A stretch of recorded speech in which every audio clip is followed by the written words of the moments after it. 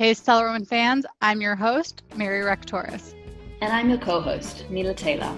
Stellar Women shines a light on female leaders making their mark in legal tech.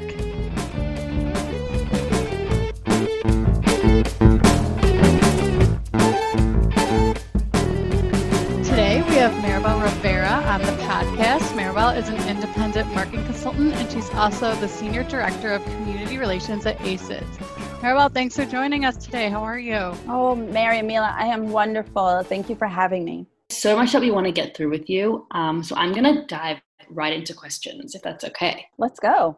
Since you've been in the tech world and really discovery, how have you seen the field become more or less diverse? Great question. I've been in the tech world for a very long time now. I was 10 years with Nortel, and I've been in this industry, it feels like forever, maybe 15 years or more. But I think the tech world has definitely become more and more diverse. When I first started, there weren't as many women doing the project management pieces, doing the analyst side, things of that nature. And over the years, I've gradually seen more and more women embracing that tech side, right? Embracing those skills, taking up that part, getting more curious, using their innovation and really deciding to jump in and do the tech side more than just doing things on the administrative side or operational side. That's great. It's always good to hear that. What challenges do you think women face in the industry? And then what challenges do you think that companies might face in trying to recruit female talent? I think it overlaps for both companies recruiting talent as well as females coming into the field.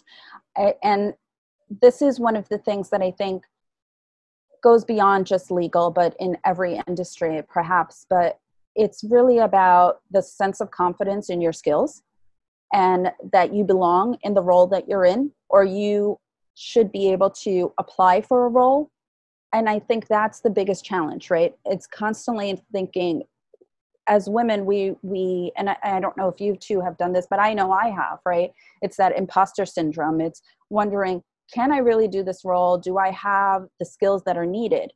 And quite often we don't see men have that approach to things. They don't look at it as, maybe I don't have the skills to apply for this job. They're like, you know what, I'm going to apply for it and let's see what happens. And I think having the empowering ourselves to embrace that is the important part, to say, I've worked on my skills. I've gone out, gotten certifications. I've gone to school. I've gone to law school.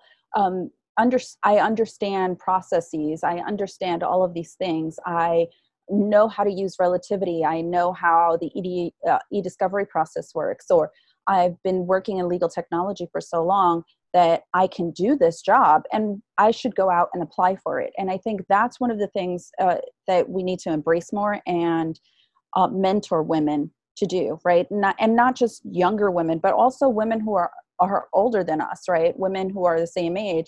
We need to show women that it's okay to show that they have that skill set, to have that confidence, to say, I deserve this seat at the table. And I think that's one of the challenges that we have to overcome. And thankfully, we're doing it, but we have to do more of that because there are still so many women who second guess themselves.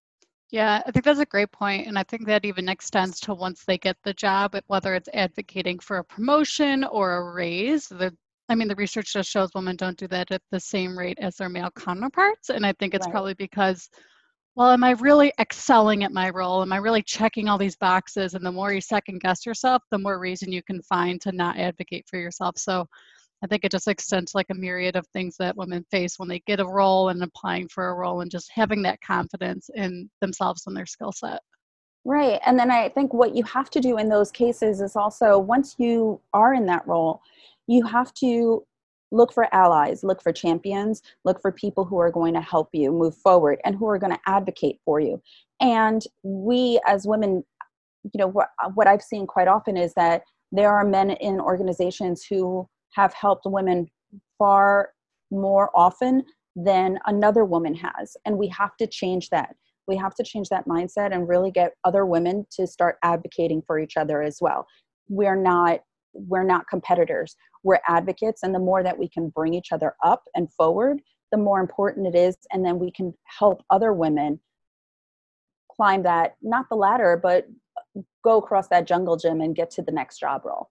That's a good point. I think for the longest time, there's been, a finite seat at the table for women. So it's created this almost competitive nature where it's like, well, there can only be one of us in the leadership position. So I've got to make sure that that's me. And so I really like that point that you just said about kind of reshaping and reframing how we look at it. And, who's to say that the whole table can't be women? There is a book called How We Rise, and it's really focused on bringing diversity more and more to the table. And I'm sure the two of you have done a lot of research. When you start to bring more women to the table and more diversity to the table, companies are more successful. It's researched and it's a fact. And so we need to start doing more of that, right? When women are in leadership roles, more companies have been shown to be successful. And so we need to find ways to make sure that that's being done. So with inclusion, diversity, and belonging, that's really important, not only to Mila and myself, but also the entire company. So I am co-chair of Relativity Women of the Workplace. Mila is a member, and Relativity is really dedicated towards our community resource groups. So we have several of them, and it really is for marginalized communities to have a voice and spread awareness about the challenges they face and how we as a company are stronger when we have those diverse opinions that feel like they can be their authentic selves and bring them their best selves to work. And I noticed that you are part of the Inclusion, Diversity, Equity, Awareness, and Action Committee for ACEDS.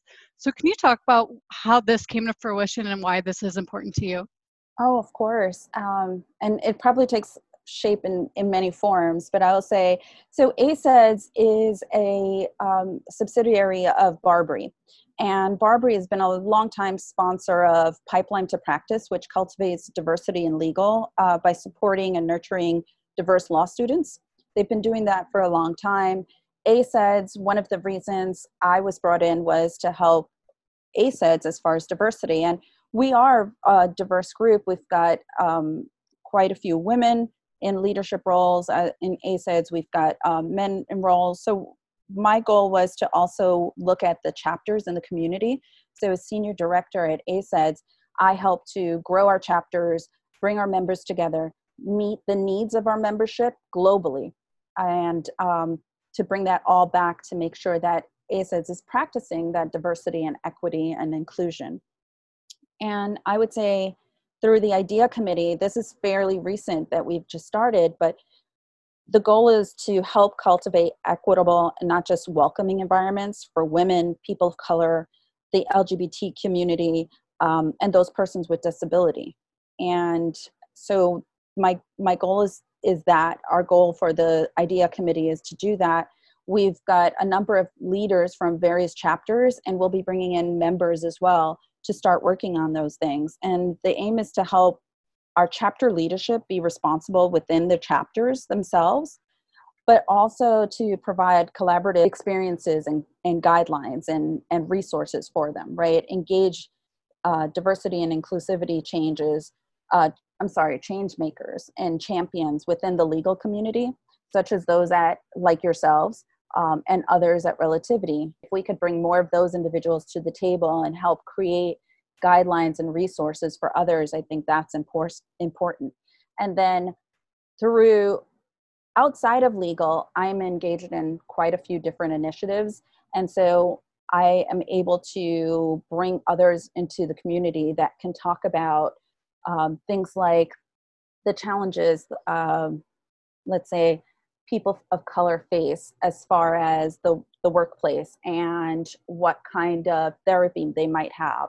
I've got a number of individuals who talk about men in the workplace, men of color in the workplace, and how they need to be change makers and how they need to be advocates as well for the women of color that need to be in the workplace.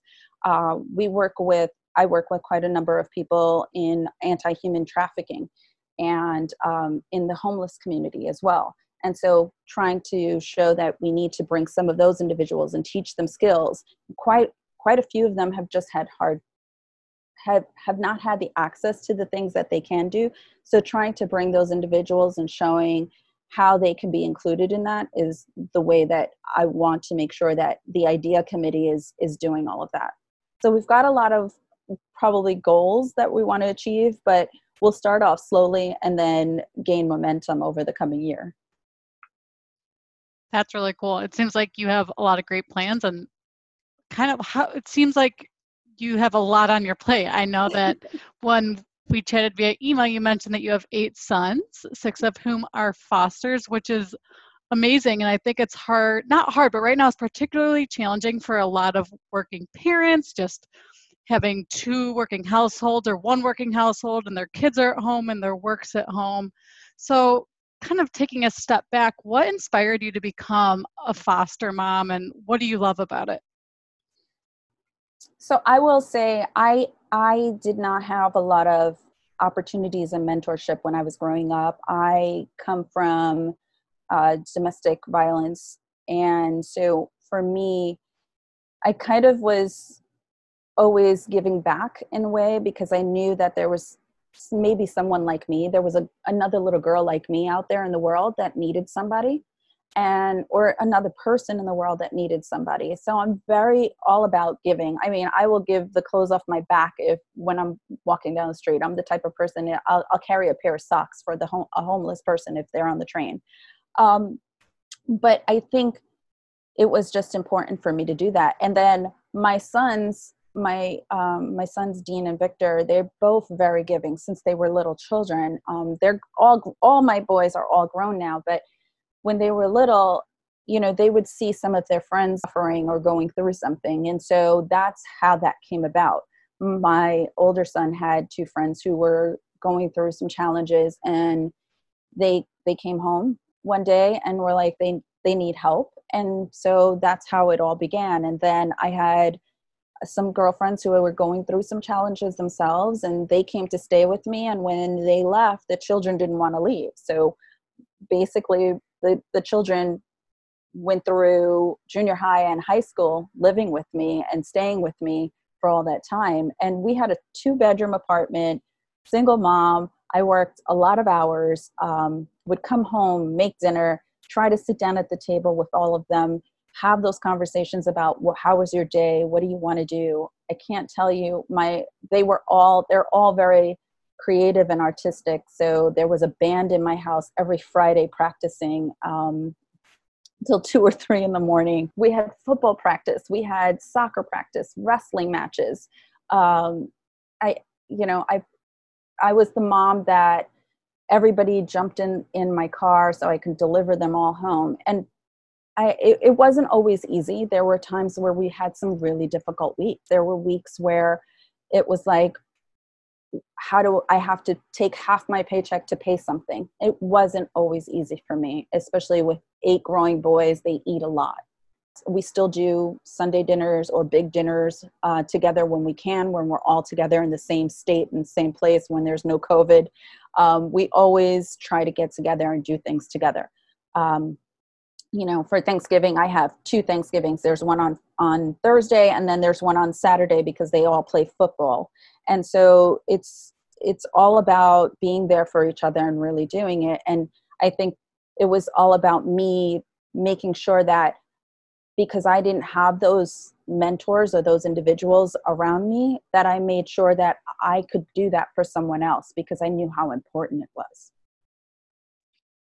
I think that is all you can't see me because I'm in my apartment. We're all kind of separated, but my jaw is wide open, and I'm just so impressed. And you mentioned before we started recording that, you're an energetic person, and oh my gosh, I believe it, because that is a lot. And I just take my hat off to you, because you've created this, incredible network and support network, in your house. And I think that that's something that, as you mentioned, it can change people's lives. And so that's incredible. What tips do you have for other working parents out there, or other people who are trying to create that similar support network? I think it's important to look around you at other individuals around you who are raising children. And it really does take a village. Sometimes you don't realize it, and it doesn't have to be family members, right? Family is really who you make it. There are individuals out there that can be family members. And I've been blessed with really great friends throughout the years that are at my side when when I need a chocolate bar. There's that one person who's like, get in the car, get away from the kids, and we can go have a chocolate bar. Because you have to hide chocolate sometimes from your children or candy. So there's that important piece, right? But there are people that if you can't pick up your kids because I have to work late, there's that individual that you can depend on. So you have to create this support network. You have to rely on each other. You have to sometimes be vulnerable so that you can be strong. It's really important to sometimes just break down and depend on other people and rely on people, and know that when you're having a really hard day, because maybe the kids were fighting, or because you just have so much on your plate at work and now you have to come home and be strong for your kids, right? Especially right now, there's, kids don't have the ability to be as social as they want.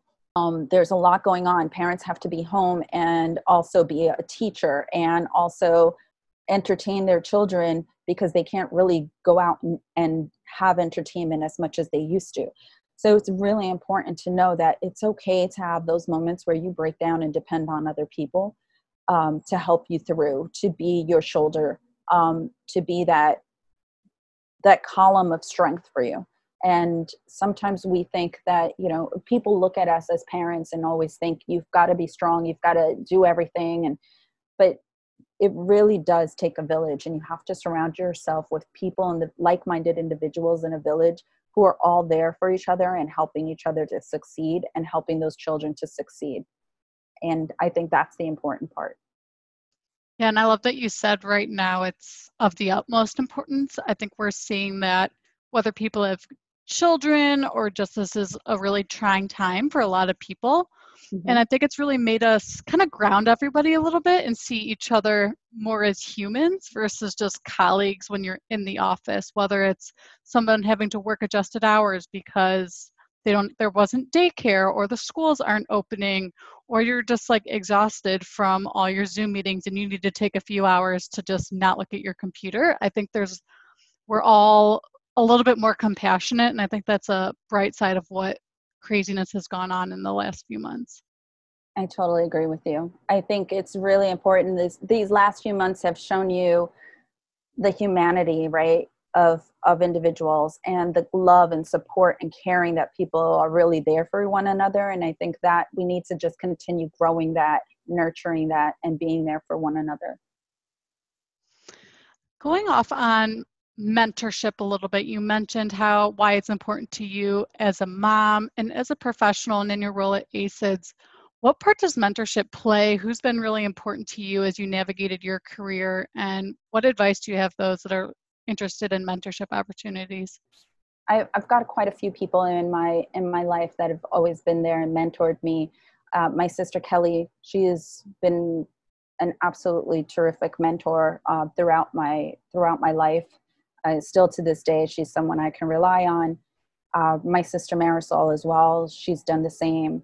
When I started my career at Nortel Networks, I would say Betty Booth, she was my direct manager, and she was the only woman that sat at the table with a room full of men, and she was in a room probably with 10 men, all in leadership. And no matter how hard they tried to not let her have a voice at the table, not let her be who she needed to be, not speak up, she was a force to be reckoned with. And she taught the other women within her department and other areas of the organization to do the same. And I would say then the other person, as far as women, my friend Phyllis Salambeni, she's no longer with us. She passed away a few years ago from cancer, but she was also someone that was just like very good at telling me, be who you are, be one, don't worry about everything else. Speak up when you need to speak up with. And she was also a force to be reckoned with. When she walked in a room and she had something to say, she spoke her mind, and she did it. And she was a beautiful woman. And sometimes there was that piece of looking at her and making sure that people saw her as a professional and not just a woman. And so she taught me that as well, right? It's not about appearance. It's not about all of the things. It's about how you are with other people and making sure that they know that you have something to say and it's important to say it. And so she was a great mentor for me. And then there's been quite a few men who have been maybe not just mentors, but maybe champions and advocates for me. And so they've played huge parts in my life, right? I can say quite a few of them have been the individuals that I go to when I need advice. And I did an interview with Matthew Altus a few months back during Legal Tech, and I did say I have created for myself a board of advisors, right? I look at myself as the CEO of myself, right? Each of us needs to look at ourselves as CEOs of our own brand. I am a personal brand. I am who I am, and I need to create, just like Relativity has a board of advisors, or any other organization should have a board of advisors. I have my own board of advisors, and those include people who mentor me and provide me advice on what roles I should take, as an independent consultant. Who should I work with? How do I upskill myself?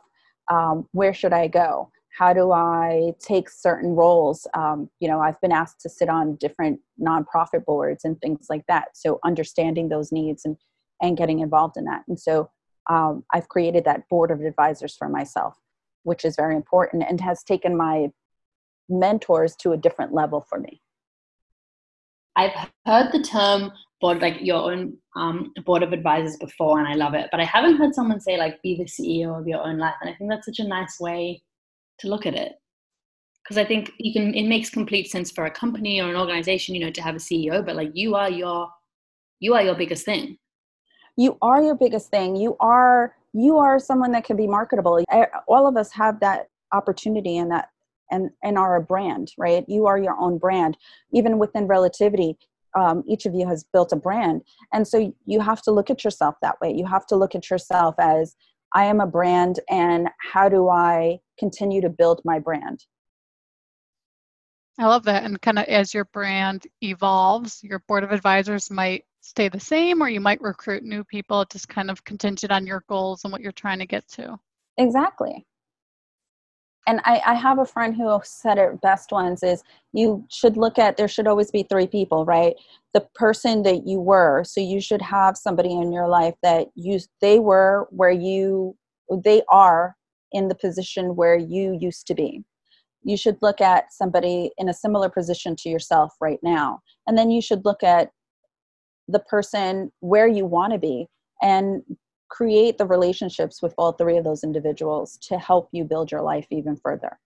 What is something that you want to share with the larger tech community about yourself or the work you're doing, or any programs outside of, the general world of discovery? One of the things I'm most proud of, and it's because I work with quite a few people in legal technology on this, is Life Preservers Project. Life Preservers Project is an anti-human trafficking nonprofit. It is one of the things that I dedicate a lot of time to. What we don't realize, and this kind of comes back to the diversity piece, is there are a lot of men and women from communities that are underserved, so people of color and our LGBT community, who are being trafficked here in the States, right, from our local communities. They come from foster homes. We still have orphanages, so they come from that. They come from broken homes.